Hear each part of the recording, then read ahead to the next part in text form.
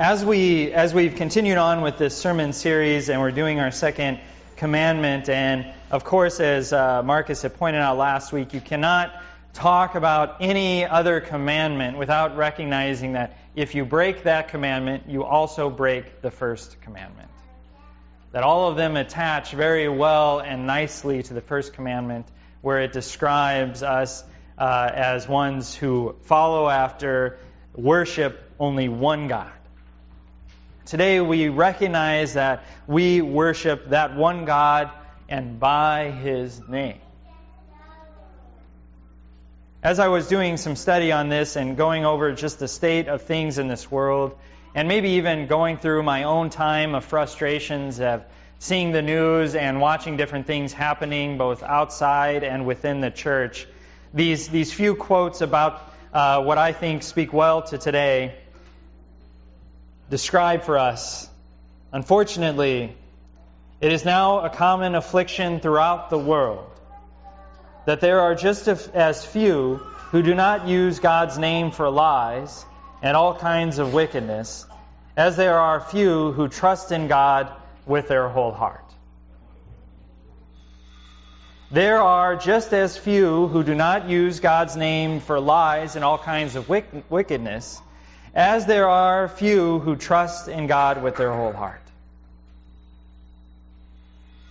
Another one says, children should be trained in due time to beware of lying, especially to avoid calling upon God's name in support of it. Where they are allowed to act in this way, no good will come of it. It is evident that the world is more wicked than it has ever been. There is no government. There is no obedience. There is no fidelity, no faith. Only perverse, unbridled people whom no teaching and punishment can help. These are words that I think speak very clearly today, and these are words that were written 489 years ago. Speaking of there being no government, no fidelity, only perverse and wickedness that seems to run rampant, where our children have failed to be brought up to recognize lying when lying occurs and to recognize when we should not be lying ourselves. This commandment was written at a time where people were full of doing this type of thing. The people that were receiving God's laws and receiving these commandments were people that were full of lying just like you and me. But they were also living during a time when their God was a God that they could speak their name freely. Their God looked like them. Their God acted like them. Their God had the same personality as them. As they would be devious in life, so would their own gods.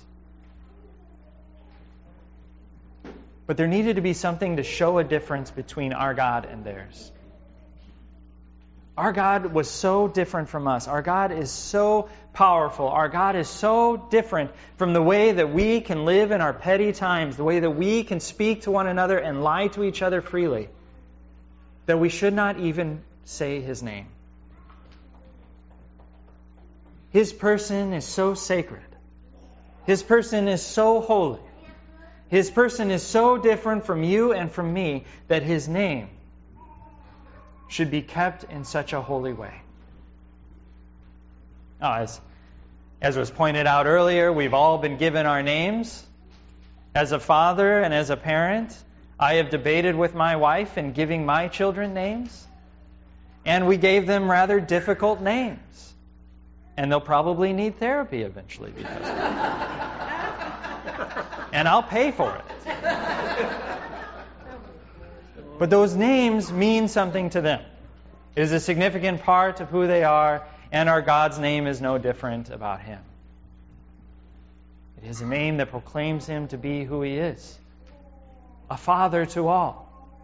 A son who has come in such obedience to give over Himself. A Spirit who comes into our lives with the magnificence of wind and love.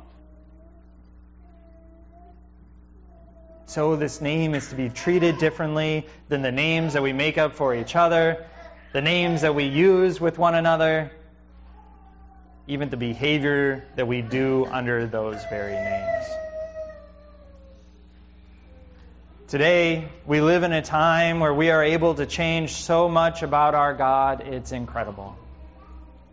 We do it in the way we create our own gods, and we do it in the way that we can make sure that we don't offend anybody. Does my name, the name of my God, offend you? I'll just change it. Does the person that my God is, does it offend you? Easy peasy, lemon squeezy. We will change it.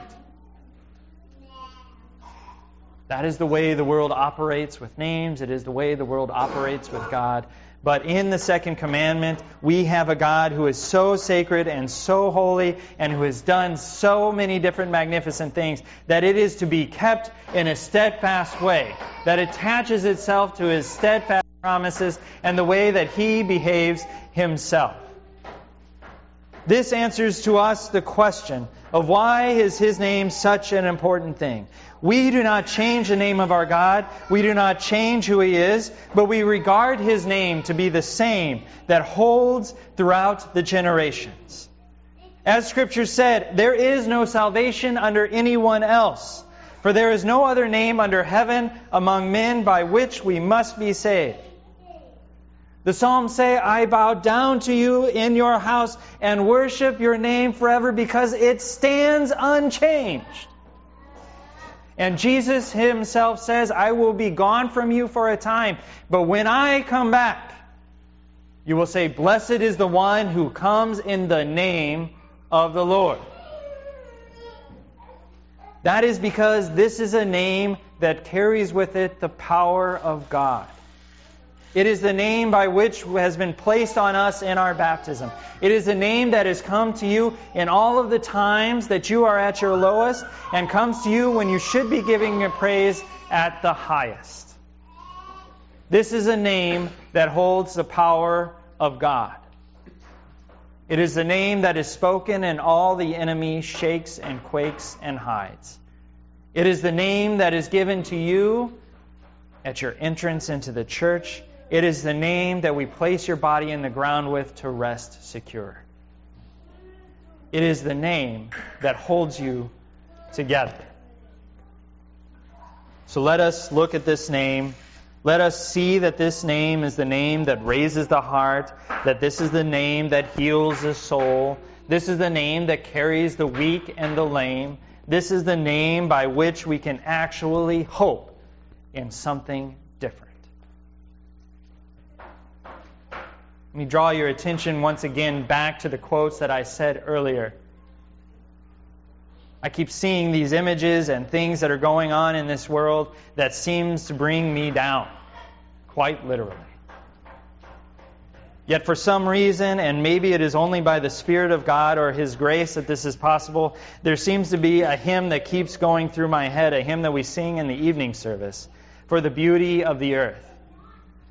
For the beauty of the earth, for the glory of the skies, for the love in which we were born that around us all lies. Glory to you, O Lord, in your praise. Lord of all, to Thee we raise this our great hymn of praise. See images of children put away in cages in our own country. For the beauty of the earth, for the glory of the skies. Lord of all, to Thee we raise this hymn of praise. I see the ways in which even among us poverty seems to only grow, and hope has been lost for so many despite having all the wealth that the world's powers can grant us. For the beauty of the earth, for the glory of the skies, Lord of all, to You we raise this hymn of glory, of praise. I see in our own lives the way in which we as families have continued to break apart and fall apart. We as parents cannot hide our children away from the evils that are out there, from the pornography that has spread itself throughout all of the internet, from the ways in which we treat one another with lies spoken by people. For the beauty of the earth, for the glory of the skies, Lord of all, this is our hymn of praise. To be people of the second commandment and to follow it is in the midst of our own muck and in the midst of our own dirt that surrounds us, the sin that so easily entangles, the thing that has disfigured us as a people or as persons. And yet, in that darkness, we are still able to say with praise and thanksgiving, Lord of all, this is our hymn of praise. Because not just the name of God, God Himself has shown us time and time again the ways in which He meets us there. He has already fallen down into the darkness on the cross for you. He's already laid Himself into the darkness of the tomb for you. He has already gone to the depths of Sheol and hell for you. He has already come into your life, both in the times in which you are surrounded or in darkness yourself, and to the times in which you are boasting in the light of God. Lord of all, glory to you. This is our hymn of praise in each and every moment. Because it is there in that praise and in that confession we remember our hope for things to change, for things to be different. We find reason for us to be the elements that begin it by confessing and praising God and using His name with all of its power and its might for our neighbors and for ourselves.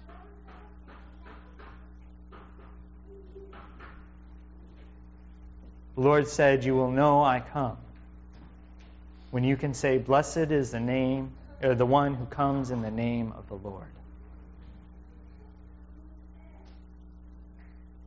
Singing these praise and offering up thanksgiving and using the Lord's name in it, we begin that task. We put an end to the times in which we have used our God's name in our vows and our promises with only the intention of breaking them. We put an end to a time of us joining with the rest of the world and following along in their ways and using God's name to baptize it and bless it. We put an end to our silence, to our own comfort, to our own ways of sitting. But we actually take God's name with all of its holiness and we use it in the most reverent way, by loving, by serving, by giving ourselves over the way Christ has given Himself over for us.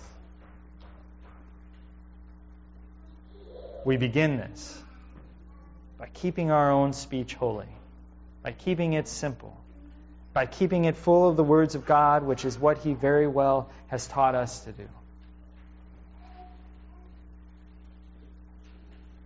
So our commission to you, as it is to have no other God before you except for the God that saves, is to actually leave this place bearing that God's name. Speaking and going into the dark places that your Lord has been already, and proclaiming your God there. Speaking away the darkness that so unfolds our society and our world is the very darkness that Christ went out to and died in. Go out there bearing the name of Jesus, the one who has risen from the tomb, that every time we face death ourselves or death around us, we know that victory is still there. That though we rest secure in His name, we will also rise in that name. Go out bearing the name that was placed on you in baptism, confessing with all confidence and faith the Lord who actually brings people to life and puts an end to death who all come across Him. Be the one who carries the name forth so that all may say, "Blessed is the one who goes in the name of the Lord." Amen? Amen. Amen.